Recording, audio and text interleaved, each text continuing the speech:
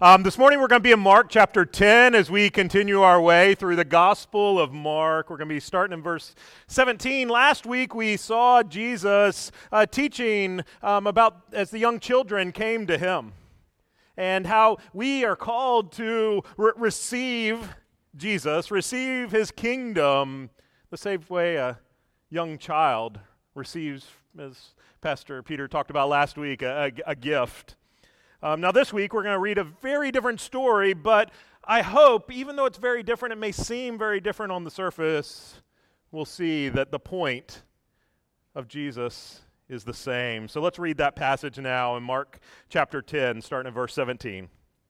And as he was setting out on his journey, a man came up and knelt before him and asked him, "Good teacher, what must I do to inherit eternal life?" And Jesus said to him, "Why do you call me good? No one is good except for God alone. You know the commandments: do not murder, do not commit adultery, do not steal, do not bear false witness, do not defraud, honor your father and your mother." And he said to him, "Teacher, all of these I've kept from my youth." And Jesus, looking at him, loved him and said to him, "You lack one thing. Go, sell all that you have and give to the poor, and you will have a treasure in heaven, and come follow me." Disheartened by the saying, he went away sorrowful, for he had great possessions. And Jesus looked around, and he said to his disciples, "How difficult it will be for those who have wealth to enter the kingdom of God." The disciples were amazed at his words, but Jesus said to them again, "Children, how difficult it is to enter the kingdom of God. It is easier for a camel to go through the eye of a needle than for a rich person to enter the kingdom of God." And they were exceedingly astonished and said to him, "Then who can be saved?" And Jesus looked at them and he said, "With man it is impossible, but with God, but not with God. For all things are possible with God." And Peter began to say to him, "See, we've left everything and followed you." And Jesus said, "Truly, I say to you, there is no one who has left house or brothers or sisters or mother or father or children or lands for my sake and for the gospel, who will not receive 100-fold now in this time houses and brothers and sisters and mothers and children and lands with persecutions, and in the age to come eternal life. But many who are first will be last, and the last first." Let's pray. Oh, Father, we need you to be present with us this morning. We can say lots of words, and they can have absolutely no impact on us. So we need you at work this morning through the power and work of Holy Spirit. Would you apply your words to our hearts this day? Would you help us to hear the call this morning of our Savior? We pray this in his incredible and matchless name, Jesus Christ. Amen. Now, I think I may have shared this with you before, but I'm going to do it again anyway. My family, a few years ago, we were traveling on Christmas Day, as we often do, and so we were at a hotel for the night, and so we have to find a place to eat, and we end up at Denny's for Christmas dinner, so we're that really sad-looking family at Denny's on Christmas. We weren't sad, but it just seems that way. We weren't sad. We were having a great time. But then when the dinner came to an end and it was time for us to get our check, the waitress came over and she said, "Another family who've already left, they paid for your Christmas dinner." And, immediately there was a flood of like, "Oh, that's great. You received this wonderful gift and this wonderful thing and you're so encouraged." And then you take, or at least I, take this beautiful thing, this beautiful gift that these folks gave to us. And what do? I start thinking like, now am I obligated to pay it forward? Am I obligated now? Do I need to buy another family's meal? Do you know what I'm talking about? Do you ever experience that kind of thing? It's hard sometimes to receive gifts, and we heard about that last week, right? And how kids, young kids especially, are able to receive gifts much more easily than we are. And Jesus last week, he encourages us to humbly receive the kingdom as a gift that comes from him, not something of our own doing. And then we just read this passage that immediately follows it. And as I was reading, you may have been thinking, well, does this match what Jesus said in our passage last week? That the kingdom comes as a gift, because Jesus brings some incredibly powerful, strong words to this rich young man, right?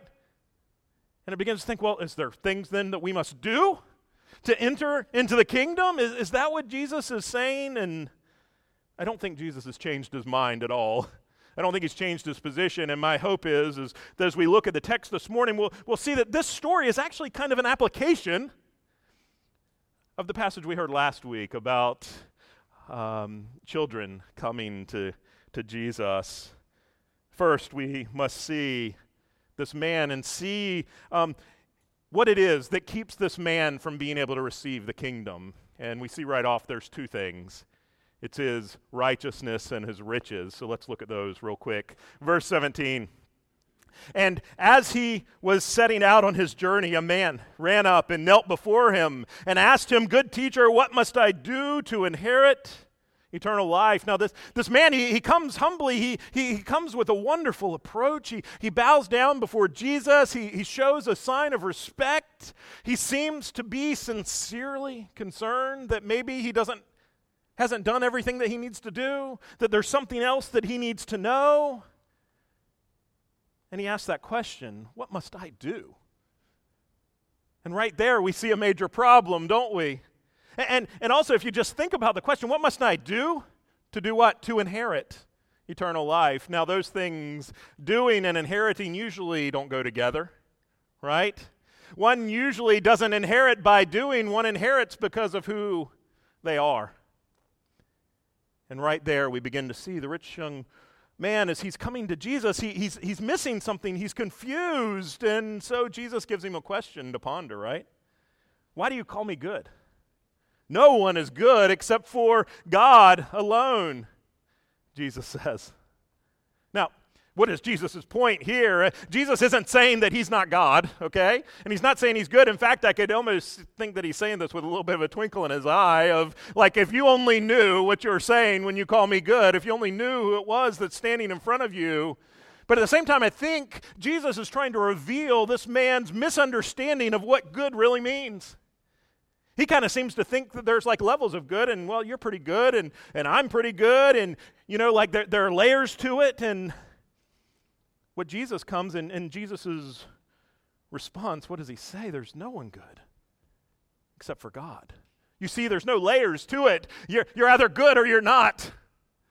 And there's only one who is good, and that is God. And the man, it's already showing that he doesn't get it.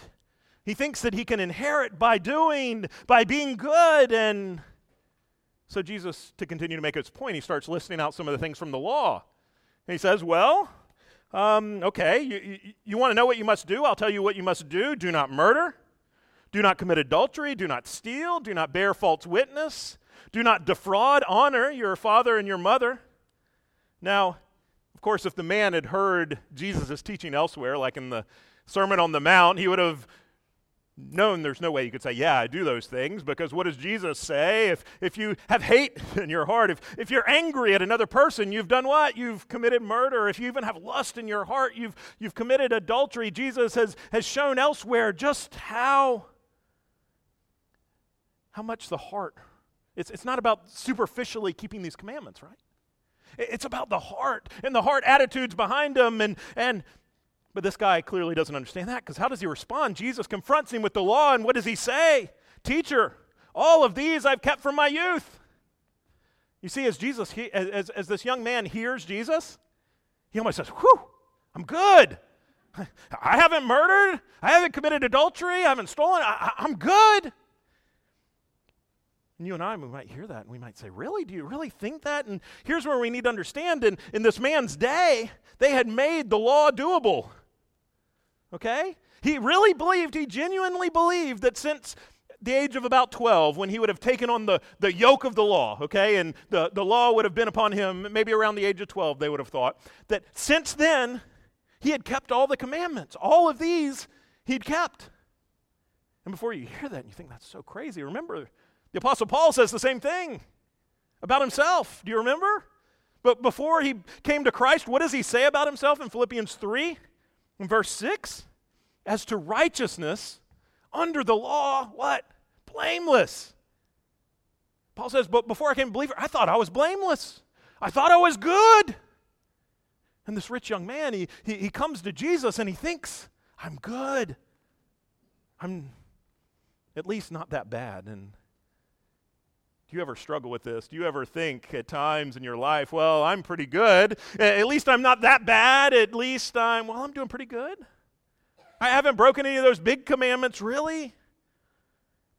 And it's there that we fail to understand, as Jesus is trying to get this guy to understand what good really means. Okay, there's no layers to it. You're either good, all good. There's no partial good. Okay, it's all the way or nothing. And we fail to understand what it really means. As Paul says in Romans, there are what? None who are righteous. No, not one. No one understands. No one seeks God.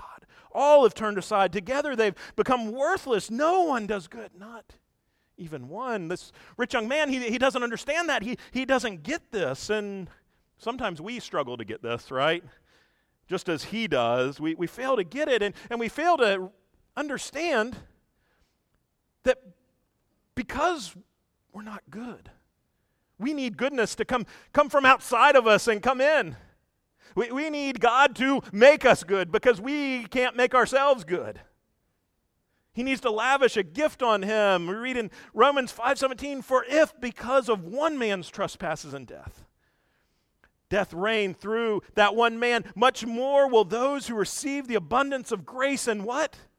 The free gift of righteousness reign in life through the one man, Jesus. Where does this goodness come from? It comes from outside you and it comes inside. You see, goodness and righteousness it's not us being made acceptable before God because we're good enough, okay? It doesn't come by us, it comes by the one man, Jesus. The one man, Jesus, who was really good, who really was good, who really kept the law. And therefore, we are able to receive what?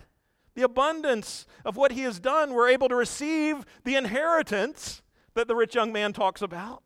We're able to receive eternal life, not because of what we do, not because of what this rich young man did, but because of what Jesus does for us. Now, Jesus sees this man, and he's coming before him, and he is coming humbly, right?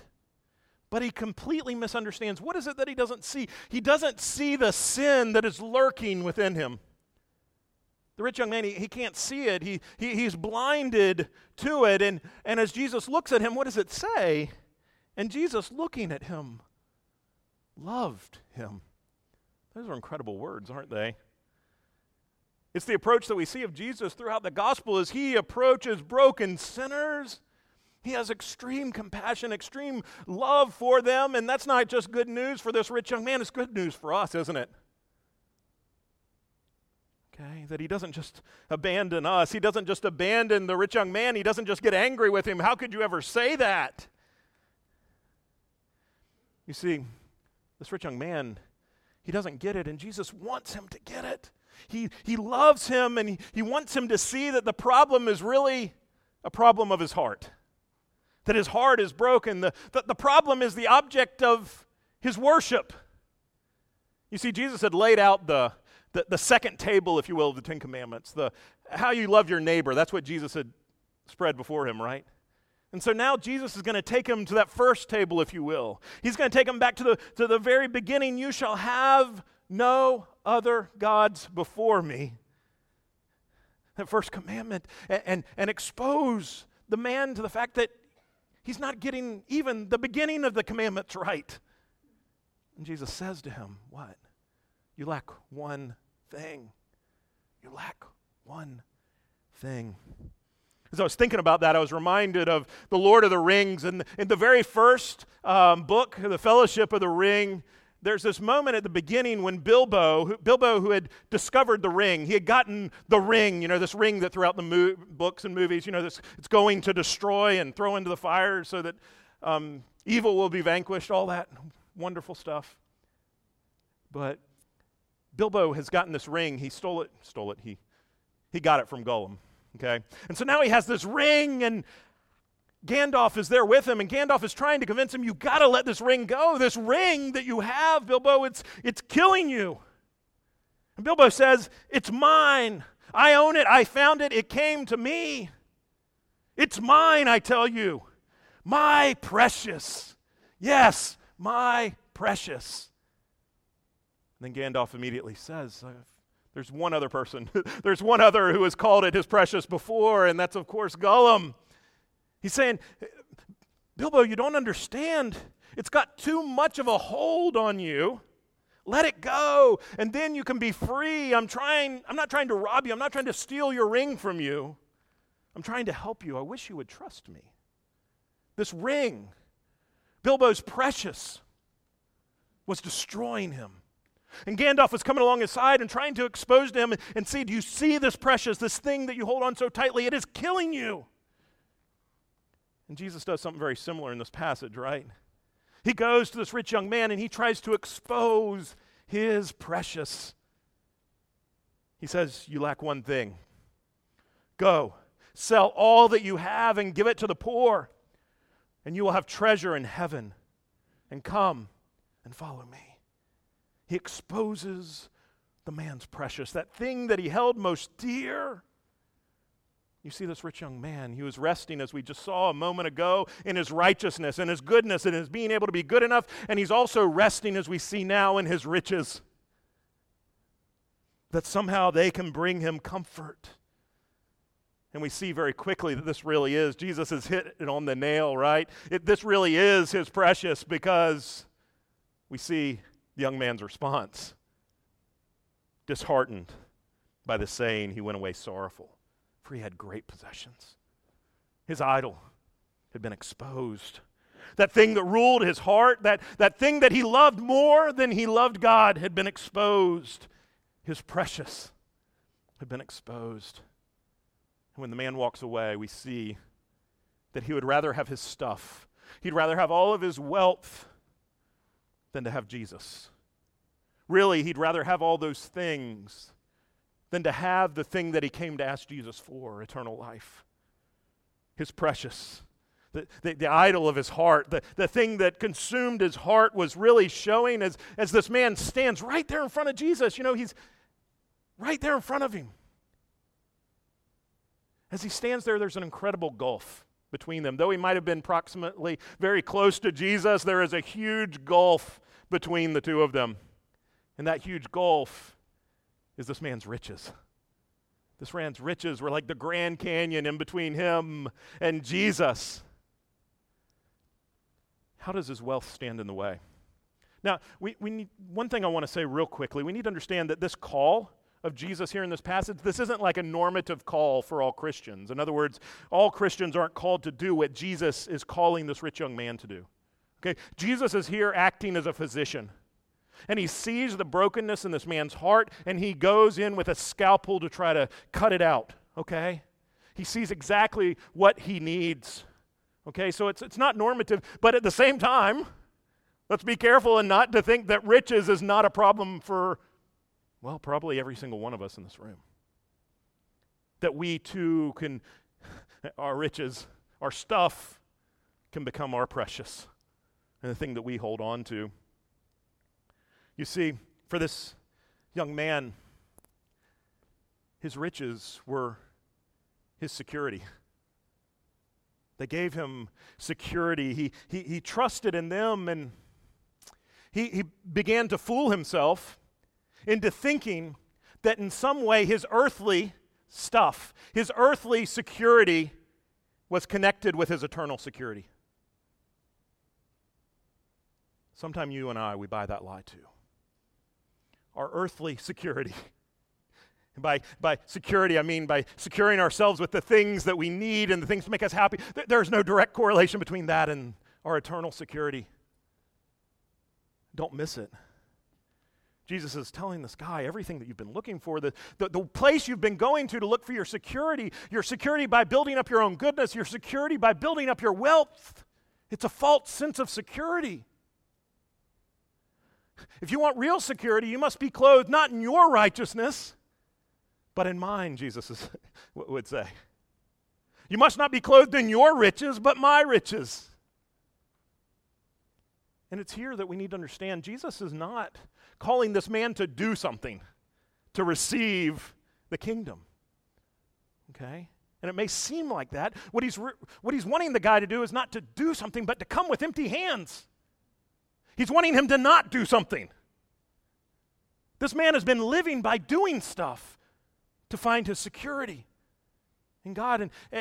And Jesus is saying to him, you got to drop all that stuff. You got to let those things go. I want you to come to me. But coming to me means that you can't stand on your own goodness. You can't stand on your own riches. Those things are going to come up empty every single time. You have to leave that stuff behind. You've got to leave those idols of your heart behind. He says, receive my righteousness. Receive my riches. Can you learn to find your security in me and not in the things of this world? And the man, he goes away very sad.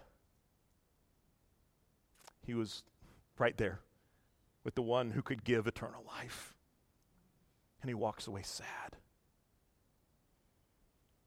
Don't think for a moment, even as we're gathered here this morning, and even as you may be a faithful person who gathers every single Sunday and is a part of the life of the church, don't think for a moment that you can come and you can be a part of this and that there could not be, like for that rich young man, a huge gulf in between you and Jesus. Is there anything? Is there a gulf this morning that stands between you and him? What is your precious? What is that thing that if Jesus says, if I need you to hand it over, that you would go away sad? I know that's hard. That's really hard. I don't want to think about that. But I think that's the calling for us this morning, to think through, what is it? What is your precious? What is that thing that would be hard for you to hand over to him? And we must admit that probably one of those things for most, if not all of us, is our riches. Because we have so much, we have too little, we need more. And so often we're much more concerned with our earthly security than with our eternal security, aren't we? It consumes so much more of our time, so much more of our thought life.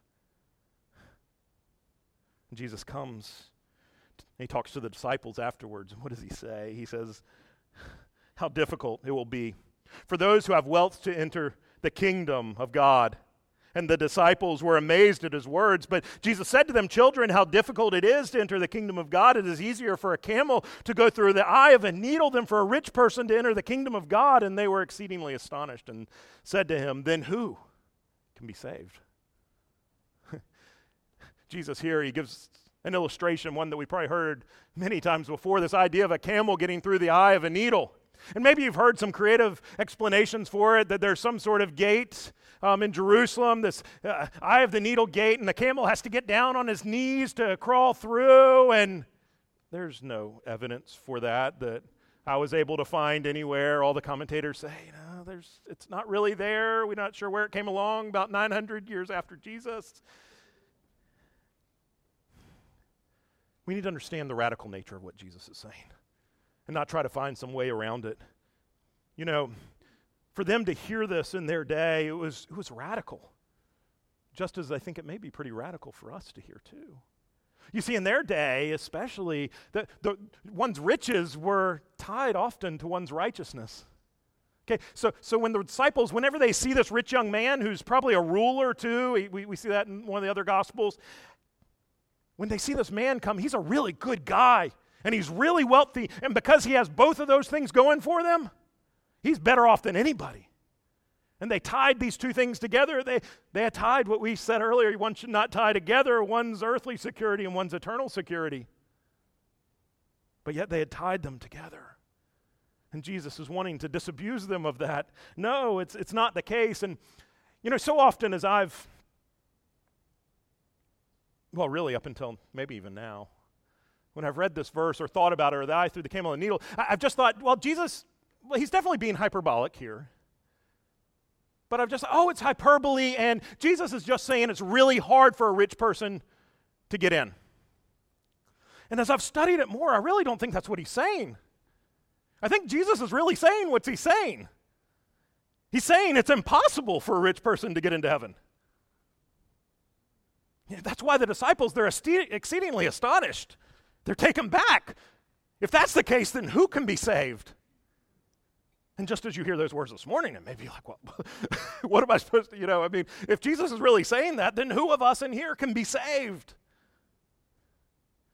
I think We see even by the disciples' response, Jesus is making a very, very radical statement. Okay? So much so that he's even going to go on to say, whenever he responds to them, he's going to even admit, yeah, with man, it is impossible. Jesus is going to say, with man, it is impossible. You see, we need to understand, and we need to really we do not come to God with our riches. We do not come to him with our righteousness. We come to him with our poverty. You cannot enter the kingdom of God as a rich person. You must enter the kingdom as a poor person, as somebody who has nothing to bring to the table. Do you understand that? Do you believe it? That we have nothing to bring. We come in our poverty, not in our riches. The gospel, the benefits of the kingdom come to those who understand they don't have anything, that we don't have anything. It comes when we understand how desperate our need is for him. And our problem is sometimes we don't think we need him that much. Sometimes we think we're helping him out. And we turn the gospel upside down. You know, I was watching not too long ago a movie called In and of Itself. It's a film of a one-act play in New York, but it's not just a one-act play. It's also like an illusion act, and it's really fascinating. But anyway, and I'm not necessarily saying you should go out and watch it because I don't remember all the details of it and may have just recommended something bad. But anyway, continuing on. I don't think it's that bad, but anyway. As I was watching it, I remember thinking for a few minutes and a few of the things that happen in it, and I'm like, that's impossible. How did he do that? What just happened, it was impossible. But then I start thinking, well, of course it's not impossible. Of course it's possible, right? Of course there's some trick behind it, and so I start Googling, and then I start seeing everybody's suggestions on how it might have happened. I'm like, yeah, well, that's complicated, and yeah, it would require a lot of people, but it's very possible, right? And suddenly for us, the impossible seems possible, right? Sometimes we look at Jesus' words and we flip them upside down almost in that same vein, and we start looking at them and we start thinking, Jesus, he's just doing sleight of words with us, right? And what he's saying is, well, it's not impossible, it's just really difficult. You see, it's not a magic act that he's doing. He's not making it look really difficult. It really is. We need to understand how impossible it is.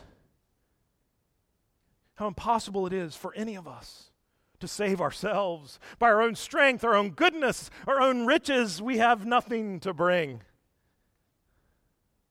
And it's only then that we can truly, I think, understand the incredible wonder of the gospel. Jesus says those words to them. How does he follow up? With man, it is impossible, but not with God, for all things are possible with God. This is Jesus, as if he has one in this passage. This is the mic drop moment, okay? He's taking them through this journey of really wondering, even to the point of like, well, who can be saved? Is it even possible, Jesus? Now that you've set it up, it's impossible for any of us to get in. And then Jesus takes them into the wonderful and the beautiful good news of the radical grace of the gospel. That the impossible is possible with him. That the impossible is possible with him. And you and I, we've got to stop living as though we can make the impossible possible. And that's how we kind of, okay, yeah, it's impossible, but now I gotta go into this week and I gotta start making the impossible possible, right? I got to start coming with my goodness. I got to start coming. I got to start coming with my own riches. And even as I say that, I want us to be careful. We're not saying, and I'm not saying this morning, that riches are not a major problem for us. They are a huge problem for us because they fool you and I into thinking that we have a better standing than we do. They fool us. We all need to take serious weight of that. And is our wealth. Is it fooling you? Is it giving you a sense of security that you should not have? Does your security rest in your own goodness and your own riches as it did for the rich young man? Or does it rest in Jesus? For all have sinned and fall short of the glory of God and are justified by His grace as a gift. Not justified by your righteousness and your riches, but as a gift through the redemption that is in Christ Jesus. Do you know the truth of that this morning? Has it worked its way into your heart? Now, as the disciples hear this, it forces them to begin to think through other things, the other implications of this. Okay, so if it's possible with God, and if we do give up everything, what does that mean? We look at Peter's words, see, we've left everything and we've followed you. And Jesus said, truly, I say to you, there is no one who has left house or brothers or sisters or mother or father or children or lands for my sake and for the gospel who will not receive 100-fold now in this time, houses and brothers and sisters and mothers and children and lands with persecutions. Don't miss that. And in the age to come, eternal life. But many who are first will be last and the last first. So much we could talk about, but we have so little time. Kind of like Willy Wonka. Wasn't that like a thing in Willy, so anyway, I don't remember exactly what he said, but should have prepped that one a little better. Anyway, Jesus, he's not, let's understand what he's not doing. He's not promising health and wealth to his followers. That's not what he's doing here. This 100-fold, it's not all about the additional stuff that you're going to get. Okay, this isn't the prosperity gospel here.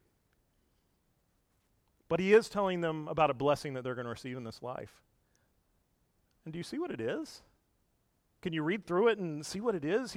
What he's promising them, the blessing is a new family.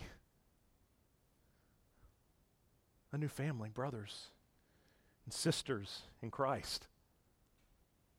That's what he's promising them. And don't miss, as I mentioned a moment ago, he does say that this will come, one of the blessings of being one of his and united with him, one of the blessings is persecution. We won't go deep into that now, but that is one of the blessings. Now, as we bring all this together, I want us to see, I want you to know and understand that there's another rich young man in this story, right? The rich young man who had everything, who had his throne in heaven, who had all the riches, more riches than any of us could ever imagine, and that he came down from his throne. He emptied himself, taking on the form of a servant, being born in the likeness of men, and being found in human form, he humbled himself, becoming obedient to the point of death, even death on a cross. And because that rich young ruler came, because he did what you and I, we have failed to do. We failed to be good. He's been good. And he was perfectly good every step of the way. We can have, because of what he did, we can have what that other rich young man was looking for. We can have eternal life. We can have the inheritance of eternal life, as Paul says in Ephesians. In him, what? We have obtained an inheritance. In Christ, we receive an eternal inheritance. Now, as we hear that this morning, do you, like the rich young man, want eternal life? I think that's part of what drives us here in a sense. If we want to ask that question, then we have to learn. You and I, we need to learn to trust not in our own righteousness and not in our own riches and building up our own stuff. We spend so much time consumed with building up our security right here, right now. And Jesus tells the rich young man, you need to let that go. You need to give up that precious. We in here, we may have some preciouses that need to be given up and turned over. They may be a huge gulf in between us and Jesus, much as there was a huge gulf between Jesus and that rich young man. But the incredible thing, and the thing that we cannot forget in the midst of all of this, because again, we can come to the place of saying, well, then who can be saved? Be reminded of the incredible good news of the gospel. With man it is impossible, but not with God. For all things are possible with God. Do you believe it? Let's pray. Oh, Father, we come to you first this morning and we just confess that we so often look to the things of this world, or even to our own performance at times as a means of gaining security. Oh, I pray that you are working in our hearts to disabuse us of that notion. I pray that through your word this morning, you'll be at work in each of us, helping us to learn not to cling to the things that are earthly, no longer clinging to our own righteousness, our own riches, but that we would run to the cross and cling to the one who said, but not with God. For all things are possible with God. We thank you for our Savior Jesus Christ. We thank you for his good life. We thank you for him dying a death that he did not deserve to die. We thank you that he rose again from the dead, conquering sin and death for us, so that we might find in him riches and righteousness beyond all measure. Oh, would you help us to look not to ourselves, but to look to our Savior, we pray. And we pray this in his name.